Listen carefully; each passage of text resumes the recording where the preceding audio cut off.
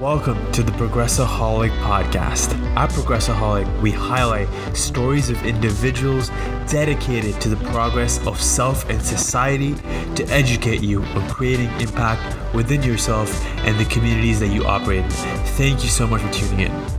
Welcome to the Progressaholic Podcast. This is your host, Devesh Tilokani. Today we're going to be going into our book review segment. We did it once before with the 4-Hour Work Week, and this time we're doing it with Rich Dad, Poor Dad by Robert Kiyosaki. I hope I said it right there. Just a little bit of an introduction about this book. This book is incredible for your financial growth. I think money personally is a means to an end, not the goal, but money can be used as a tool to sort of achieve your dreams or goals. So for me, a lot of that is to have a positive impact in the world, and hopefully I can use money as a tool to have that positive impact within the world. So money is a means to an end, not the actual goal.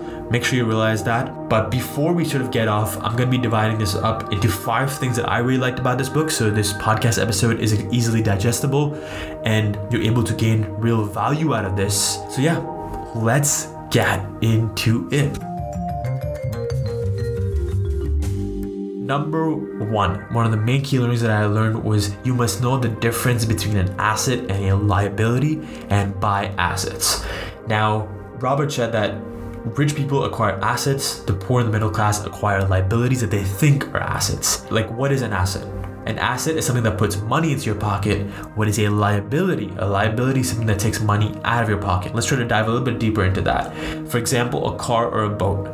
Normally we tend to think our cars are our assets. In fact, your car continuously takes money out of your pocket. At the same time, it depreciates in value, unless and until it's a vintage car, for example. So is a car an asset or a liability? Robert says that your car is actually a liability. Treat it as a liability, and you'll be much more likely to be in a better financial health. Actually, recently, I interviewed financial coach Dave Lowell on the podcast as well. You can check it out. It's a couple of episodes before, and he spoke about the example of personal use assets. So a car or a home that you live in is a personal use asset.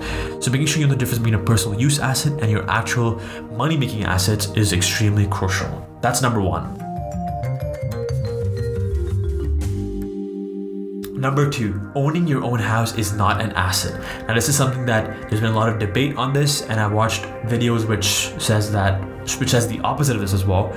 But I do get Robert's reasoning behind it, and I do support it. So I would say listen to it. If you like it, take it, otherwise don't. But basically it says that if all your money is tied up in your house, you may be forced to work harder because your money continues blowing out of the expense column instead of adding to your assets. So for example, owning a house that is too expensive to start an investment portfolio. So starting an investment portfolio, the first thing is that you try to save up to buy a house. It can impact individuals in at least 3 ways. Loss of time during which other assets could have grown in value.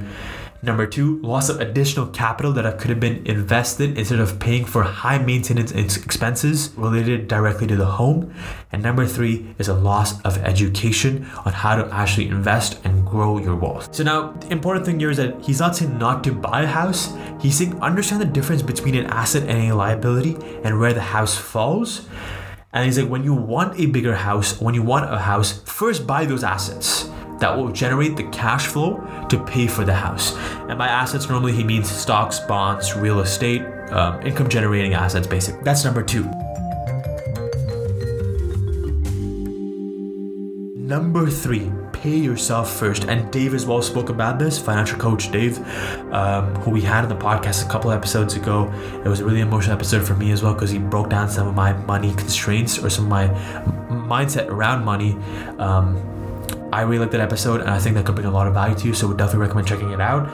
But yeah, he mentioned pay yourself first. Robert said that it is the lack of self-discipline that causes people who get a raise to immediately go out and buy a new car or, take a cruise, which you can't right now because of the pandemic, but just overall, any sort of like luxury that you buy. The lack of personal discipline is the deciding factor between rich, middle, and poor class. So he said each month allocate money to your asset column before paying your monthly expenses. So for example, when you get your paycheck at the end of the month, sort of make it automatic so that 10 to 20% of that is saved into your 401k or whichever country you're in and whatever your investment portfolio is. Take that 10 to 20% and make sure you invest it straight away. to pay yourself first, basically. Because what happens is, the normal thing is that we get our salary, we pay off all our expenses, and if anything's left at the end, we tend to save that. In the end, normally you don't end up saving as much as you would like, and that can be a little bit of an issue at times. Number 4, there are 3 different types of income: earned income, passive income, and portfolio income. Difference between the 3 was something that was really important to for me at least, to learn. Passive income is income earned from rents, royalties, and stakes in limited earnings. Portfolio income is income from dividends, interest, and capital gains from stock sales. And earned income is the income that you earn from your salary or from your entrepreneurship venture or whatever. Now, in Rich Dad Poor Dad, his rich dad tells Robert the ability to become wealthy is to convert earned income into passive and portfolio income as soon as possible. Super key phrase here, and it could be one of the key phrases to actually build sustainable long-term wealth. Last but not least, Robert says, know what a corporation is. It is the knowledge of the power of the legal structure of a corporation that really gives the rich a vast advantage over the poor and middle class. A corporation is merely a file folder with some legal documents in it, sitting in some attorney's office, registered with a state government agency. A corporation is merely a legal document that creates a legal body without a soul. Certain expenses could also be paid with pre-tax dollars within the corporation. This is something that is really impactful. If you know what a corporation is, I would say go and do your own research. So yeah, those are 5 things that I thought were super impactful. There were so many more, but just for time's sake, I'm speaking about 5 things that are easily digestible. I would say these are just some of my main learnings. I would suggest reading the book yourself, picking what you like, and dismissing the rest. As simple as that. Hopefully this provides you with value, and if you have read the book, or if you haven't and maybe you want some more information about it, feel free to reach out to us, info@progressaholic.com. I'm also going to link the book in the description below so that you can go and check it out. But yeah, thank you so much for tuning in. If you liked any part of that, please leave us a review. It will mean the world to us. Please let us know your thoughts, how you think we can improve and continue providing more and more value to our community, because we are here to serve you and make sure that you have the best time possible and continue progressing within your journey. Thank you very much.